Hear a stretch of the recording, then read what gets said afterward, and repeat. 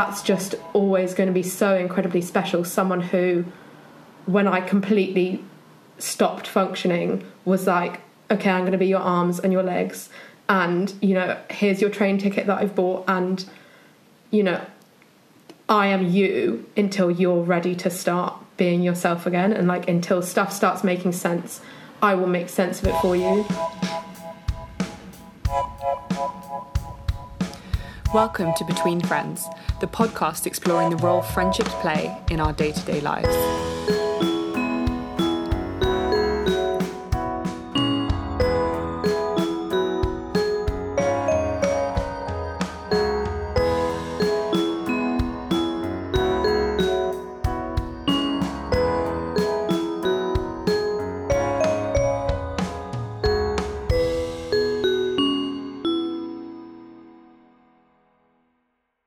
Hi, I'm Belle. I'm 25. I was born in Leeds and now I live in London. I'm Lily. I'm also 25 and I was born in Romsey, but I live in London now.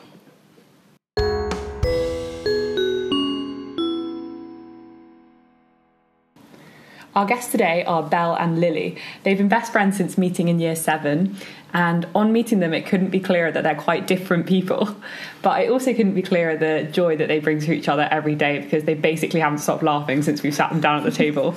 So guys, thank you so much for joining us. Welcome. Thank you. Case in point right there. Welcome, guys. So when we were talking a little bit about your friendship and how you know each other earlier, the term homogenous beast came up, and I would love to get some more context on that. I think that was my fault. I looked at the context in which I said that, and it was because we did our love languages really recently. And if you don't know what love languages are, it's a test you can do online, and you can do it for your best friendships, you can do it in couples, you can do it if you're single, and it basically teaches you about the ways that you give and receive love and your preferences. And it's really interesting because, like, other than gift giving, which I rated slightly more highly because I like Lily to buy me presents, like, we were the exact same. We were the exact same, except I preferred you two. It was words of affirmation, so I knew her to tell me she loves me all the time. And I'm like, I know you love me, buy me stuff, thanks. Yeah. Yes. But quality time was our shared top one, which is... Yeah, quality time was our... It's very telling. And a little bit sad because, like, obviously as you grow older, as you both get jobs, and your lives change, like, our lives have changed a lot since we were 11 when we met. When you see each other every day, you spend all day, every day together. You spend all your weekends together because you live close. And it's a little bit with, like, a slightly heavy heart that I think we both saw that and realised that we value each other's time very highly, and we need to make even more time for each other than we do. I think, being grown-ups, adults, we have it's forced us to try, though, to make that conscious effort to make quality time. And you just have to we're getting very good at scheduling and being like, okay, even if we don't have a plan, let's put a date, even if it's in 3 weeks in the diary, to sit and eat chicken and watch RuPaul, and that'll be what we do. Make everything better. Yeah. Exactly. It's so refreshing to hear you guys talking about the love languages, like, as a pair of friends, because I think, you know, one of the biggest reasons that we wanted to start this project is because everyone, like, spends a lot of energy on, like, analysing their relationships and, you know, how the fact that this exists. I mean, it's kind of designed, I think, for couples, really, but you guys are such proof that it can be as true for friends, and you have to invest in your friendships in the same way. You hugely do. You guys have, like, learnt that over time. Massively. And I think it's so... Relationships, like romantic relationships, especially as adults, tend to be, and actually when you're younger as well, even more so, tend to be painted as quite black and white, like you either want to be with them or you don't. And I think that that's so much more complex in friendships. Like, you definitely have friends through your life that, you know, your relationship with them really changes, and you do think, like, you know, I certainly have friends who I see almost never and have very little in common with, but the rare occasions that I do see them, we have the best time and I adore them. But equally, if that was a romantic relationship, it would be done by now. I think the energy that you have to invest and that we do invest in our friendships is so different, and I think it's really worthwhile to, like, mind that and look at how we exist together and, like, how you maintain those relationships in a way that's less binary than, like, I love them, I don't love them. Yeah, and I think that's evident, you know, 15 years for our age is a really long time to be friends with someone. 10 is barely human at that age.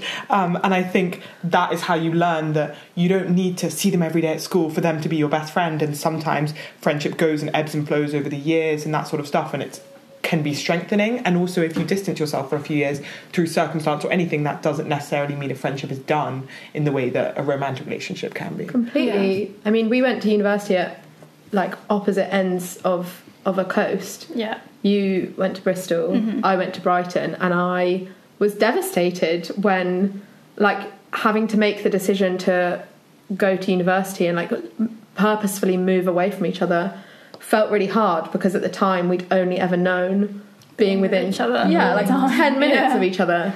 But you're completely right. You just learn that your relationship, like how strong your relationship can be when you can't be together. It never really changed. How did you adjust to that at the time?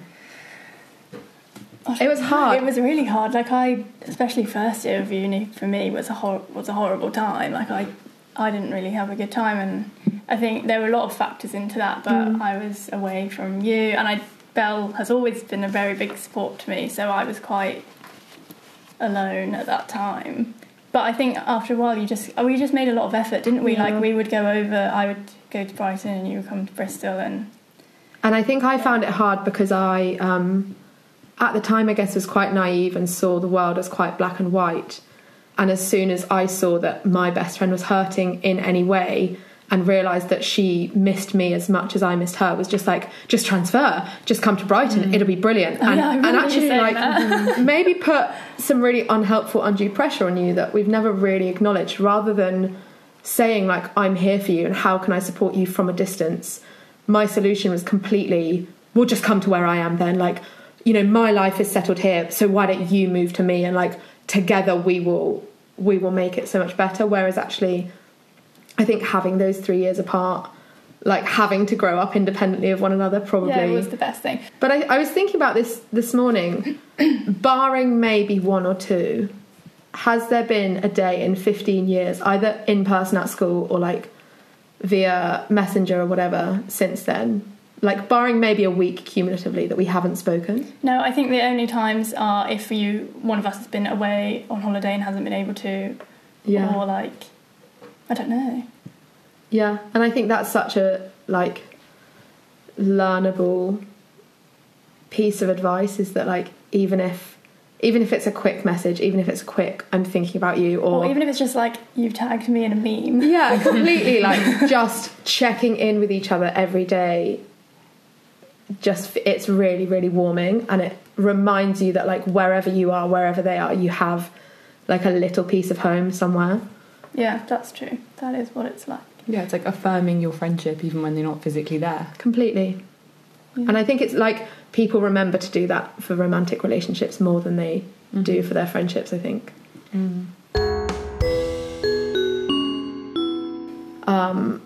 We, as I said, like we lived together for 2 years, and at the end of the first year of us living together, I think your boyfriend then asked you to move in with him in like a year's time, so at the end of what would be 2 years. So I think we had kind of planned for that to be the case. Yeah. And I think then in the meantime I had then asked my boyfriend to move in with me at the end of those 2 years, and then various stuff shifted, which meant that I think it was a good way you put it before, is it was a series of unfortunate events that occurred, which meant that I didn't have somewhere to live, basically, and had to move, and kind of in bad circumstances. And I think that because actually in, I guess, 14 years at that point, we'd actually never had a fight. And like, when I say we'd never had a fight, I mean we'd never had crosswords. We'd never had a falling out where we don't speak. There was nothing. Like, I don't just mean we'd never screamed at each other. Like, there'd never been anything. And I think that was a summer where, more than anything, in any other circumstance, we would have turned to each other. Yeah. And we both felt that because we hadn't learned to communicate openly and efficiently, and because we hadn't had that, because we'd never had crosswords, and it had been so long, it felt like so much of a bigger deal. And I watch friends fight with best friends, and like almost to a point envied them that they could be so open and say exactly what they like were feeling, and there was no repercussions of that. And I think that you and I both, it came to a breaking point where we were both like, we can't, like, I know what you're thinking, you know what I'm thinking, we both know we're unhappy. Yeah, basically we just weren't verbalising exactly what we both knew was happening.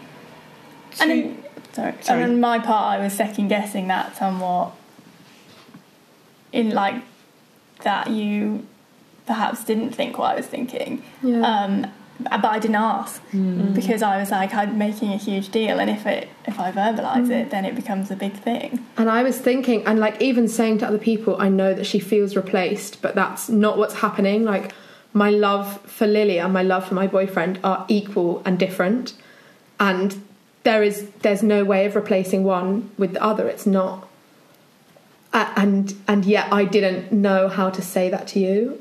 And I think that's something that like so many people will have experienced at some point, is the thing where you have your best friend who you love like more than anything, and you're very close and you live in each other's pockets, whether you live together or whether you just see each other a lot, and then they get in a relationship. And I think both of us, because I got in the relationship that I'm in now quite a few years before this, but at both different times, like, it was difficult for the other one in different ways, and no one really speaks about it because you're just supposed to be like, well, I'm very happy for them, but people don't speak about how it feels difficult to like watch someone you love be in love, which is great, but have someone who they love as much as they love you. When I fell in love, I was a bit older than you were, and it was when we were living together, which meant that it was in your face all the time. Like, when he came round, it was to our house, and it was when you and your boyfriend got together, like, we weren't spending every day together, and so I didn't feel like I was giving up days. Whereas when I got together with my boyfriend, I think it felt for me as well like I was giving up days with you to spend days with him. And it's so hard, because if you don't know how to communicate properly, if you haven't had a conversation yet where you're brutally honest with each other and make each other cry and like break each other's hearts a bit over like some tea and cake in a Waterstones, Warren Street, public crying, literally, like you. But that's made us so much better. We now say like, hey, that thing that you said or that thing that you did, like, I'm kind of bummed, like, or, you know, please make more time for me, or... Yeah, because it sounds like really at the heart of this, like, obviously there's so many other factors going on with, you know, how do you balance your love for your friend with your love for a boyfriend, but at the heart of it, it's really about the kind of communication that you guys had. And I think it's really relatable, the thing that you can have a best friend and you're so happy because you've never fought. And I loved what one of you said about like you almost had a bit of FOMO, like, well, I've never had those like screaming rows. But I think that if you're that kind of friend, it doesn't mean you're any less close or like any less communicative. But I do think there's, for a lot of people, like a breaking point at which you do need to like say whatever's on your mind, and it's really hard to do. And I think personally a lot of that is because of like the impression that most of us see in the media or whatever, that like female friendship is so great and supportive and you have your girl squad, and actually like, no, this is incredibly complex and you need to kind of like weather these storms in the same way you do need to with romantic relationships. Absolutely. Completely. And I think that actually the way that we communicate now is not something that I have with anyone else. And I was trying to think yesterday why that is, and I think that I can't see the like risk, like the benefits outweighing the cost of if someone else says something to me, like a friend that's less close than Lily says something that bums me out a bit, I kind of just think, oh well, I'll just let it go, because I value Lily's opinion of me more than almost anyone else's. Whereas when Lil bums me out, it now feels like necessary, and like there's a benefit that outweighs the cost of having to have that slightly uncomfortable conversation.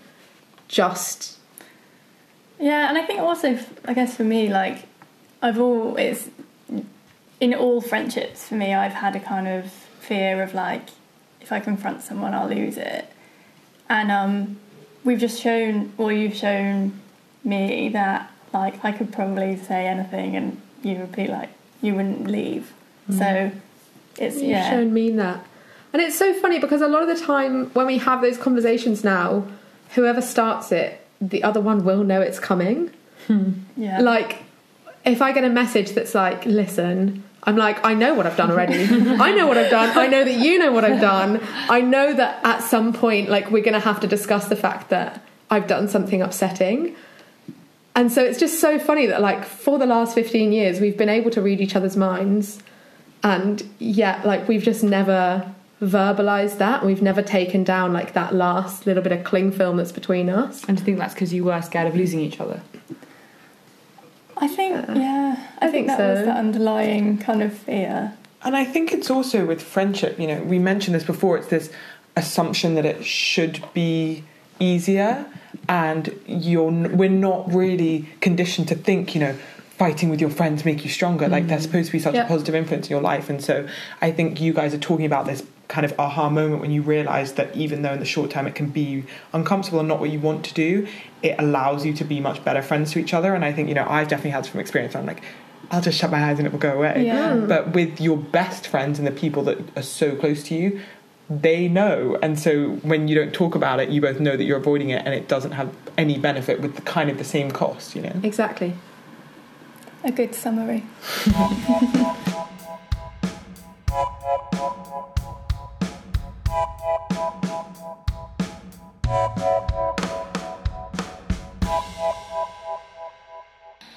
Are there any times that has been a really hard time in your friendship, but more in the sense of, like, maybe something you've supported each other through, or, you know, a tough period that you think's been formative as well? I'm not sure if it's not to do with our friendship, but I guess for me, like, one of the big periods in my life which kind of cemented my relationship with Belle. So we met when we were 11, and we're really good friends. But when I was 15, kind of between the ages of 15 and 18, like, I went through quite a lot of quite bad mental health stuff, where I pushed away a lot of people and like, distanced myself from friendships. But Belle, like, never let me go. Like a bad smell. Like, you would always just come back and pop back. Like, even if I would try and be like, pull myself away, not because I wanted to, but because of just how things were, she would never let me go. And at that time I was very much going through the whole, no one really wants me about, but Belle has always gone, yeah, I like you and, like, value you. And so I think, like, that support that I've had, that I remember consciously at the time thinking, like, no one else is as supportive of me, and no one else, like, makes me feel valued as much as Belle does. I think the thing that I actually replay in my head quite a lot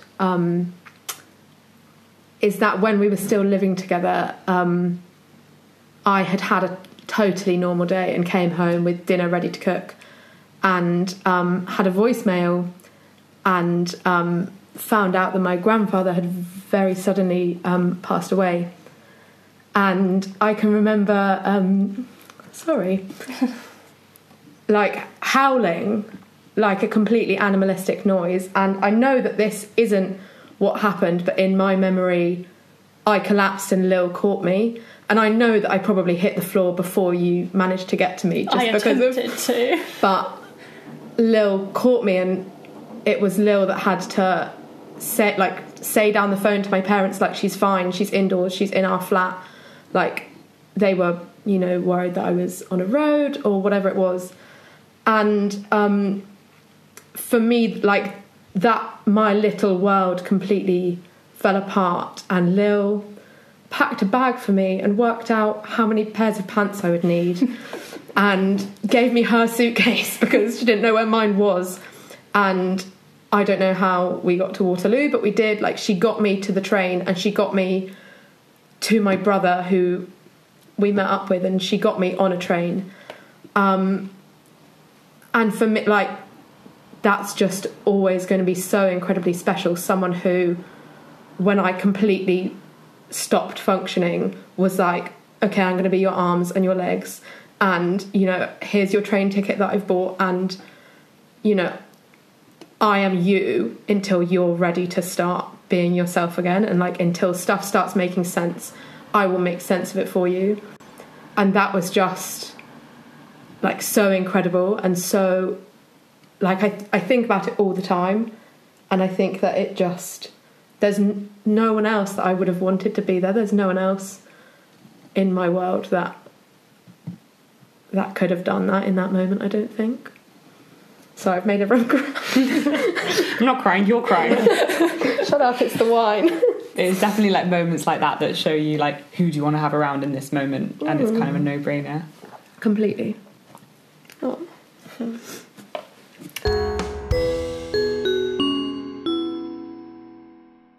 What would you say if your friendship between each other is unique, and kind of what you admire the most about each other? You go first. Well, Let's not cry again. Belle needs a moment. I think with Belle, so when we were thinking about this yesterday, and I didn't deliberate for very long, but what is the most unique thing about Belle, which I've not really ever seen in anyone else ever, is that as soon as she meets someone, whether like new or she's seen them again, like everyone, you can tell that everyone she meets like feels special to her. You just like, she just has the ability to make people, like, bring people out their shell, which I think was really important for me, being fairly an introverted person. But like, I have been in rooms where Belle has left the room and people are like, that girl, it's just amazing. She's yeah, and it's, yeah, so that, and you don't really see that very often. And for me, it's really interesting because we wrote these answers completely separately of each other, but I think that if that is the case, it's only because of you. Because my answer to this was that, like, no matter how nervous I'm feeling, I think that I come across as incredibly confident even when I can feel incredibly nervous. And like as a child, used to be so nervous about like birthday parties and stuff that I would like lie on the bathroom floor and like have to psych myself up to go. And since meeting Lily, like, if I know that she's going to be somewhere, I never have that nervousness that I do when I'm alone. And I think that I don't have that same confidence when you're not in the room with me. So you guys seem kind of different from the outset, and you both kind of mentioned that Lily, you're a bit more introverted, and Belle, you're pretty loud and can be quite extroverted at times. And do you think in your friendship it's more a case of kind of opposites attract, or is it that when you're together you kind of find some sort of middle ground? I don't know, because I feel like it's a little combination of both, really. Yeah. Because I think initially, like, I think opposites attract, and I think that is reflected in your relationship with Rory. Yes. Yeah. In that me yeah. and Rory are actually quite similar of temperament, aren't we? Yeah, you're very, very similar. So I think, yeah, like, it's a complementary thing in that I maybe bring you down a bit and you bring me up, so we do find a middle ground, but it's because we're those opposites. I totally agree. If there is one piece of advice that either you have given the other before and you think they have chosen to ignore, or a piece of advice that you wish that they would heed, what would it be? Am I going first? If you have one. I don't want you to That's steal leading. mine. I don't want you to have steal one. mine. Oh, you have one too. Okay, that's good. I think I wish that you would worry less, and wish that you'd trust me when I say that you're incredible and that everything will be okay, and that I am you are, you know, that, you know, you are as close to perfect as it gets. And I disgusting. Oh my god. Yeah, I wish you'd worry less.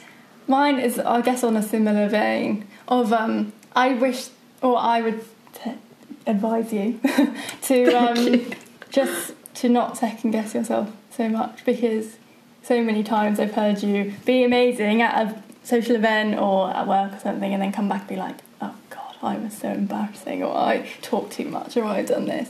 Whereas That's true. you're actually fine. She's perfect, I'm fine. I want that for the record. You're actually fine. I wouldn't want to go too far. Don't want to get too big for your boots. Yeah.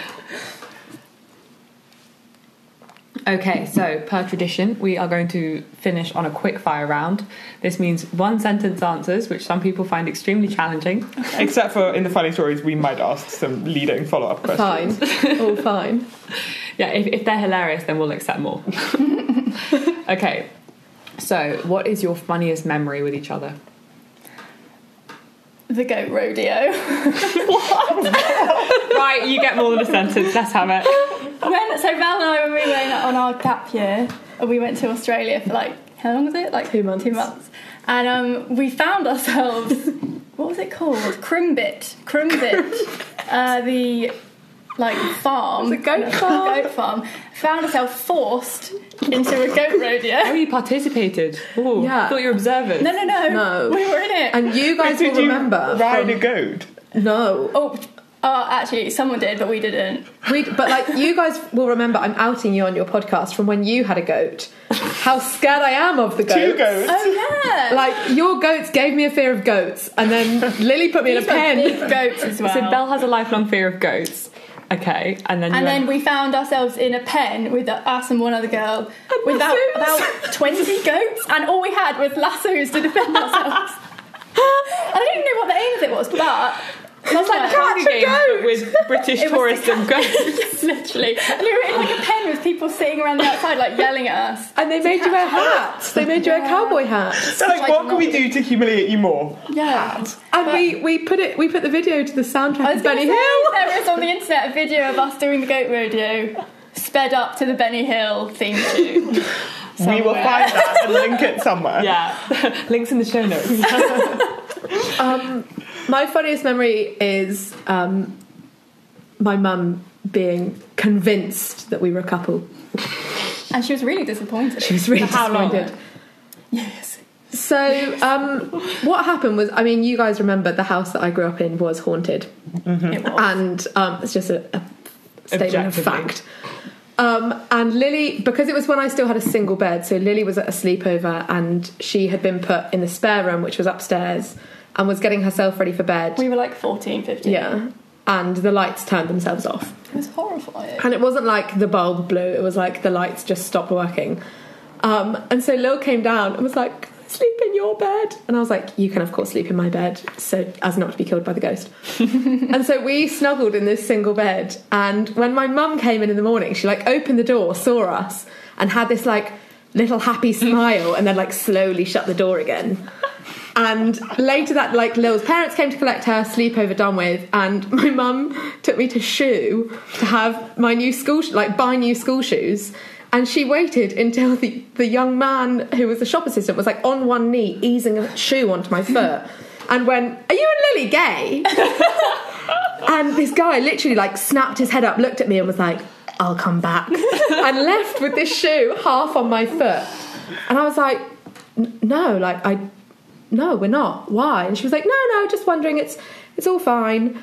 And then like a week later I was at my grandparents' house and my grandma was reading something and suddenly went, "Oh yeah," like she suddenly remembered something, went, "Are you and Lily gay?" And I was like, "Did Mum ask you to ask this?" And she was like, "No." So I think they thought, probably until I brought Rory home, I think they hoped.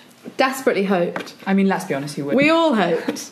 You and I both tried desperately hard, but it just wasn't to be. Yeah. Settling for best friends. Yeah, seriously. Amazing. Okay, next on our list is an annoying habit that they don't know that they have. Val knows this one. I know all of my annoying Yeah. habits, so it's fine. So self-aware. Exactly.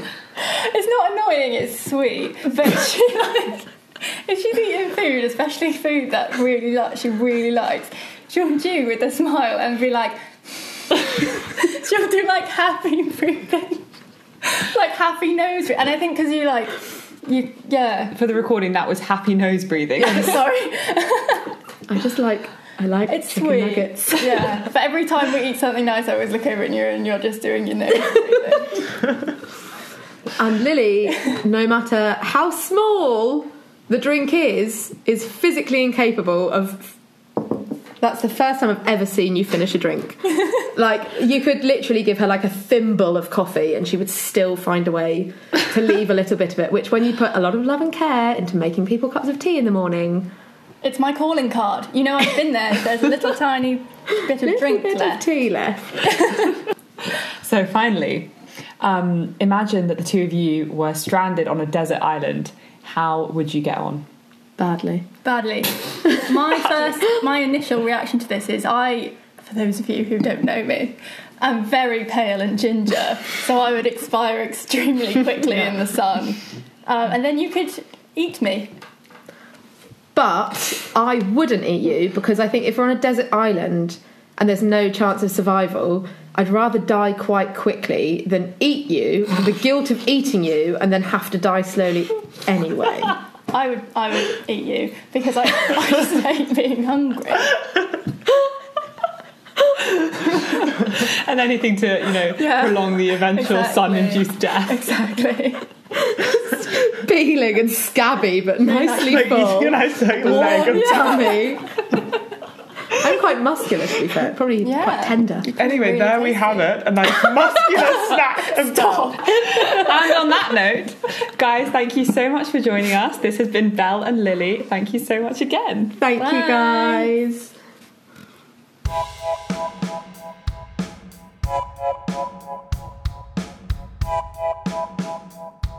God damn it! I've just realised we forgot to talk about the tattoos. Oh my god. Okay, so we're sorry that we forgot to mention this and bring it up, but one fact that I think everyone should know is that Belle and Lily have the cutest friendship tattoos I've ever seen. And they're not like the cliche, we both got a star. It's not like best friends on two sides of a locket. Okay, so what they have is Belle is a playwright and Lily is a genius scientist. That's actually on her LinkedIn. That's her job description. And so Belle has a tattoo of a string of DNA and Lily has a tattoo of a quill, like a sort of Shakespeare writing quill. And I think kind of a side note of that actually makes it so cute is that I think Lily got hers before Belle, and it's the fact that she got one for Belle without Belle getting one for her and was just so, wanted this symbol of her friend so much. It wasn't even like they needed to get them together, and it's got to the point where they both just have these really, really cute tattoos. If we've got that the wrong way round, we're sorry, but one of them got it before the other. So they knew they'd be friends at least for the next few months at that point. Yeah.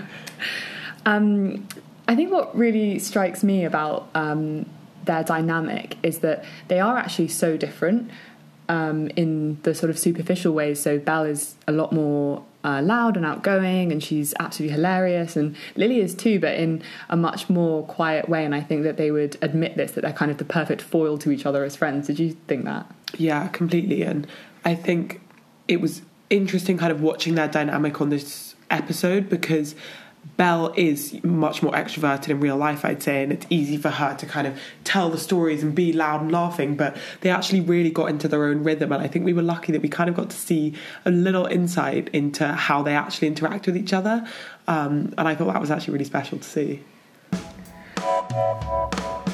Thanks for listening to another episode of Between Friends. If you enjoyed this episode, please spread the word, as it really helps other people to find us.